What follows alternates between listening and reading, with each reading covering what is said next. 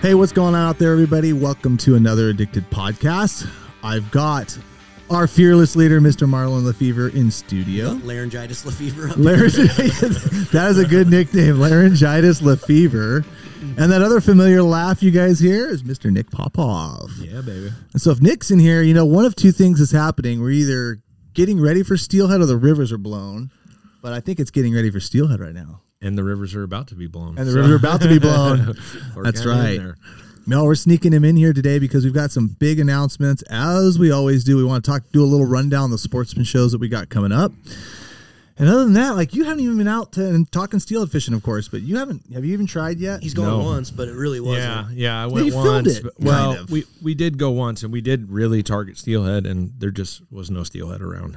The salmon wouldn't stay off their hooks. Well, Just that's great it. I mean, clickbait. it was crazy with that whole closure we had. It was unbelievable how many salmon were still around. You know, even in that. Imagine late time that. frame. Yeah, isn't that Weird. crazy? I mean, there was only, after all, like, by the time it rolled up, there was only 250,000 extra above forecasted salmon in the Columbia River. So why would we think that the Oregon tribs didn't have that? Exactly. Man, you missed out, bud. I know. You missed out, bud. It was Well, pretty- they let you fish. That's the cool thing. I mean, that was oh, the yeah, only. You guys that go is fishing. true. That is true. It did save our season, like as far as like, is it, you know, from a business standpoint and like guiding standpoint, it saved our season to have it open to fish. But it was their forecast of 2,500 fish to that basin was so far off. I mean, I can't even put it into words. There was 2,500. It's weird. I always try to put myself in their shoes because it's like I get so pissed off too at their forecast and annoyed, but then at the same time I'm like, I also do not want their Well, there's job. no other way. Yeah, It's for sure. it's just sad they're just not reactive, and really that's what we ask for. I mean, when it comes to the Buoy 10 discussions for next year, like, we're wanting them to be reactive. We're gonna not set these arbitrary like forecasts and closure dates in April when we get into those months where there's fish around, it's very obvious if it's painting a different picture actually when the fish are there. Like, they have to be able to react. Like, they have to. Yep. They've got 50 years of sport data. They totally can do it. Yeah. They've got Coda Wire tag data, at least coming in on some of the fisheries that they can keep fish. Like, they know, and they need to be able to do it, and they need to be more on the ball. We need to, as anglers, we need to ask for that, because that's, I mean, catch and release is great. Like, I get it, like, but a lot of people do, like, I mean, come to kill fish. Yep, to like, harvest, I mean, it's, you know. And I'll tell you this, like, there were some days that we go out and like the clients are like, yeah, we're all in for catch and release. Well, after you catch 10 or 12, just absolutely beautiful Chinook, Your heart breaks. They start to go, oh, I sure would be nice to just keep one, you know, because it looks bad. It's like the fishing's this good, but yet.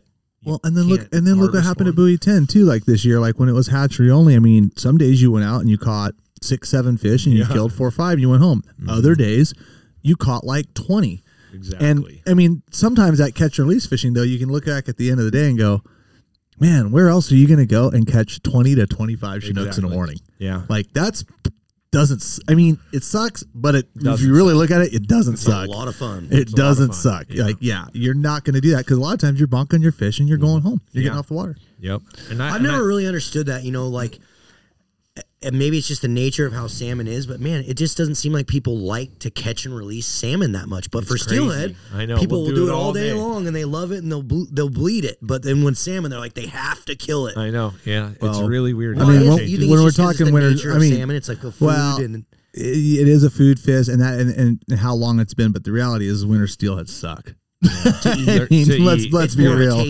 I mean, guys want big Chinook, and really, I've had way better winter steelhead to eat than fall Chinook. I think it's just the perception for the public is different. You know, like just like how you only can catch salmon at Buoy 10. Yeah. Like the public is a little bit different, and you know, I'm not going to put I would rather have a chrome bright winter steelhead a lot of times over like a, you know, kind of a mediocre fall fish. So, 100%. But I don't think the public thinks that. Yeah, I think it's a perception thing for sure. But So when it is funny how because I they'll go love catching steelhead and releasing fishing. salmon. It's a blast. especially bobbering. Mm-hmm. Like Well, watching those videos of you and Dave were dude. just like, God, I should have gave down there. Just It was so much fun. looks like you had it to yourself too. I We mean, did. It was just real light pressure on a lot of days, and we also timed it well, like, you know, picking the right days to go film and stuff. But there was definitely a decrease in pressure. And what was crazy, the biggest thing was south of us, it was open, and even there was nobody. it was like that closure just like shut everybody down. Like, you know, I think they either went further south or up north, you know, but it was pretty crazy. It really put an effect on the fishermen. I mean, I'm wondering if that's too, because like with the steelhead closures, like I get a lot of messages too. It's like, oh, I would have gone with you this year, but it's closed. It's like, no, it's not. Not only is it not closed, like we can still fish from boats. Like there's nothing that affects anything on my program. But when people hear, you know, Oregon coast closures and they hear Washington coast closures, well, they probably just think you're X-nayed out of the equation. That's right. Yeah. It's a weird scenario. What's the steelhead prospects look like for you guys down there this year? Like what's going to be your program coming up for the next, 4 months, 3 months? Yeah. I think it's super positive. I mean, going off of what we saw last year is... Are guys getting a bunch of fish right now? There's definitely some fish around. I mean, not a ton on like my specific rivers that we fish because there's been no water, but like in those early returning systems, there's definitely steelhead around. Like no question, you can go out and have an opportunity or two for sure. And I think once we see this rain come, it's going to be well, last year, like take last year for example, there was quite a few days in that early season when nobody was putting in effort that other guys were, and it panned out. So we filmed an episode that was really early with me, you, and Ryan McCon, and we caught 4 fish, and I think we 4 wilds. Yeah, took all 4 of them, or three or four. Took them all 4 of the all 4 of the brood stock. Yeah, I know we were shooting. I know we're shooting for that next week, but I'm not. I'm looking at that forecast, going like nerve-wracking. Oh boy, we'll see, dude. We got to get some broodstock fish in there, though. I know we do, and the early ones are real important. Super right? important. So that's a big part to our program success. Is just like really spreading out, getting those, you know, December fish, the January fish, and then really like stretching it throughout the whole season. And I think that the thought process on that is that when you pull those early fish and then you pull fish all throughout the season, and then you pull those late fish, you get those returning fish all throughout, you know, and so you get that kind of just lengthen the season up. But if you abide by like early returning fish will spawn earlier, and, right? That's kind of instinctively bring their offspring will come back earlier. It was kind of cool too. I learned something kind of cool last year from the Fish and Game guys. Is like everybody thinks broodstock is like this selective big fish keeping, like, and I learned last year that like you don't want to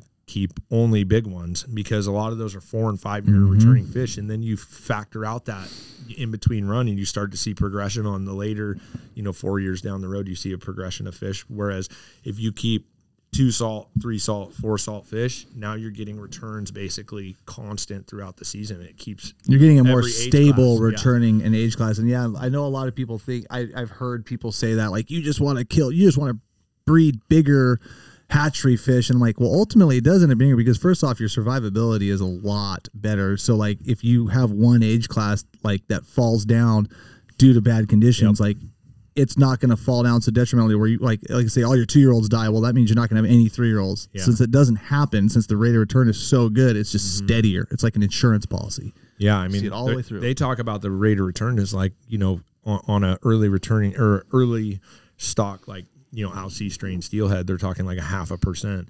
Well, our broodstock program produces consistently between 4 and 6% sometimes. Like they've seen it as high as 6. 8 to 12 times more for the same amount of smolts. That's the adult returns. What program should we be doing? I know last year we saw a ton, and we went with you a bunch and saw just a ton of, you know, the ton of the 2 salts, tons and tons and tons of them. Yeah. Which if you guys know from like following like spring salmon and fall salmon, you know, like if you see a lot of 3 salt Chinook one year, you generally see a lot of 4s the next, and subsequently you'll see a lot of 5s the following. So I think, you know, if those little babies went out there and survived in the ocean well, which I'm guessing they did, because look at the sockeye forecast. Right. I mean, just look at forecasting across the board. Showed an improving ocean because they all missed badly.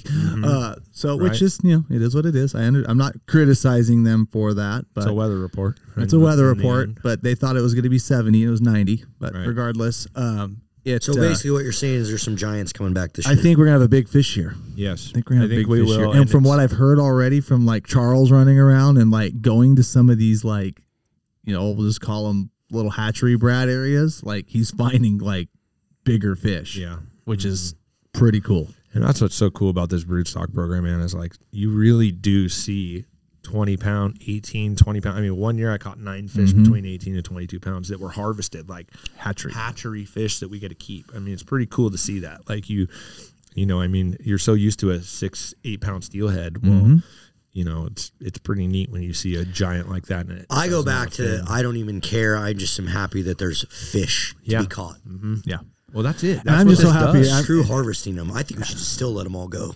I love let it go. And to be selfish too, I'm very happy that we've got, you know, a biologist in our region who's not making these draconian, just stupid ass rules right now. We've seen runs kind of depressed once they remove some of the hatchery runs. You definitely lost that influx of fish. And I mean, as much as I care or don't care what the spawning ground surveys say, there's a lot of volatility in those, because you could have a, you know, big spawning segment come in and then a big runoff, and you lose those, you lose sight of those reds. So like there's a lot of volatility in that, but just kind of overall, we definitely saw like kind of the numbers like depressed, but we're not seeing like these just stupid restrictions that we're seeing like up on the North Coast that are doing a damn thing. So fortunately it's on us anglers to protect them and to make sure we're putting them back and treating them nice and doing that. And hopefully they'll just keep continuing going on. Yeah. That's another thing that program's done, is like it's taught people how to handle these fish properly. Oh, wait. It's really cool. Yeah. I talked to your buddy down there. Don't say names, but I talked to your buddy down there. Wait till you see my next article. I can't wait. It's going to be a good one. He's pretty knowledgeable. Very, very, very eye-opening. Some things cool I've been saying a little bit wrong too. Like but really cool things coming out from the front that also kind of proves our North Coast steelhead managers wrong again. Oh, weird. Imagine that. But all in all, I think we're in for a good run, man. I think it's going to be. What are you going to be using mostly? Probably fish a lot of beads. Marlin's nemesis. Dude, but it is weird. I will say this. Like, I love fishing worms just like you do, Marlin. But last year, I don't know what it was, but I could not catch fish on worms. Low clear water. I mean, that had a lot to do with it. It was real low. Last year was a very low river. Yeah. I mean, but typically there's spots I can pull into, and I will guarantee you I will catch one on a worm. It's just like, it's over and over. And like there was days, if you caught one on a worm, you'd catch them that day. But then it would go back and it was just like you were wasting your time. I will tell you, and just like, you know, again, like you guys were talking, we had a lot of small fish. Like, yeah, I think that bigger plays in. fish have a tendency to eat those freaking 100%. Worms. I agree with you. And there's no doubt that you've caught so many of them over the years that there's just no way to argue that. Yeah, but I will say like one thing, like we didn't also have a lot of water, and like not the little river that I like to fish, but the medium one that's a little closer to home. Like that's usually a pretty good worm river. Like, and it was the same last year. It was tough to get them on there. It was very tough to get them on worms. So but the year before that, but little jig, like little tiny jigs, little stuff like that. Bait. But yeah, little bait. The year before, I bet you I caught 60% of the fish I caught all year. I bet I caught on a worm. I mean, it was unbelievable. I had to have someone fish it every single day because it was that good, you know. Like, and there was days I fished all worms, like 3 worms on 3 guys' rods. And let's be honest, when you're fishing worms, it's just so easy. I mean, it is just so nice. You're so efficient. The best thing about fishing that worm, though, is like when there's a fish that's going to eat it in there, it's usually going to eat it in the first couple casts. Yep. Like you put it through there and that thing sees it, he's coming to eat it. Like whereas with a bead and stuff, you can be positioning or your stuff's get pushed one way or the other. It's pretty crazy. Yeah. For sure. Well, and like I said too, usually also I like one thing I like about the worms too versus like the bead pickup and the bait pickup is like for a client is like usually when they eat a worm and they commit to it, they eat it. Yeah. Like you don't miss. You do. I mean, unless you get the tail grabbers, sometimes like trout, that's what you get. You'll get the weird little. Yeah, but that's. But it doesn't happen very often. Seems like if they drain the bobber. I had one 2 years ago that ate 3 times in a row and it bit the tail off the worm twice, and I've never had it happen. That was the first time the same fish bit it off twice, and then he caught him on the 3rd one. There's a couple addicted steelhead videos on our YouTube where that's happened to me. Just clean, the tail's gotten bit off. New worm, throw it out there, next cast fish. Yeah, it happened twice, dude. He must have been how he was grabbing it or something, but literally you gave him a little taste. Bring it in, it's just this little stub, you know. It's like it's crazy. I'm super excited to get out there and go do it though, man. This is what we live for. So, well, and some of these new worm colors and stuff that we've launched and we've been working with, it's just going to be a fun year. Wait till the next ones come. Yeah, wait till the next things come. But Yeah. we're not bleeding that out now because we got some sportsman show announcements. We're doing Puyallup February 1st through 5th. Yep, we'll be at the Puyallup show, which is called the Washington Sportsman Show. Yep. And then And we're doing then seminars and bashes there. Like, do you have, or is it still tentative schedule right now? No, so there will be an Addicted Bash in Puyallup on Saturday the 4th. So we'll have some stuff coming out on our website soon. We do have to do tickets because there's limited seating, so we can't just leave it open and let a million people come in. So we will have to do tickets on the website. So someone's finally making us do tickets, huh? Well, it'll be similar to how we did Addicted Alaska 3 last Alaska year. 3. Yeah. So it'll be very similar to that. There'll be food and drink provided. So we're working on a bunch of that stuff. But there will be bashes, and they're going to be probably the biggest bashes we've ever done. Yeah, so don't miss those ones, folks. There's going to be custom exclusive stuff there. Tons of giveaways like always. You will be entered to win the kayak if you show up to these things. So That's right. going to be really fun. So yeah, that's the 4th. And then we'll be doing some seminars too, but I don't know what the dates are there Schedule yet. and stuff. But we'll be set up there the whole time. We have a 30-foot booth, guys. So I don't know our booth number or anything yet, but Washington Sportsman Show, I'm excited for that. And then we literally get a week break. Mm-hmm. And then we go to the Pacific Northwest Sportsman Show, which is in Portland. And same thing, it's the February 15th through the 19th, I think. Yes. Yeah, it sounds about right. 'Cause I fished it, or Yeah, Yeah, 15th through the 19th. Yep. And so our bash will be that Thursday. So what's that Thursday day? The 16th. So the 16th will be the bash in Portland, guys. And again, just make sure you're following our Instagram and all of our other social platforms to get all the announcements of what's going on with those. But it's going to be fun. I'm so lots of excited. Cool stuff going to be at that. Nick's been working on a bunch of custom exclusive stuff. Cam's working on some stuff. So there's going to be some good things there. There will be plugs. There will be some custom plugs. There will be some custom beads. Cam's holding the beads right now in his hand. Don't talk about it, but let's just say that this is not going to be just a color change up of what you've seen out in the market. Let's just leave it. It's Yes. something I believe that is entirely new. Yes, hasn't been done, and it's pretty exciting. it's really I'm cool. jacked. When I saw it, my mind was blown. So There'll be, obviously, you guys, every year we try to do some new custom short bus flashers for the upcoming salmon season. So we'll have some new flashers there, some limited ones. What else? you The said, other thing I was thinking is we should do some jigs.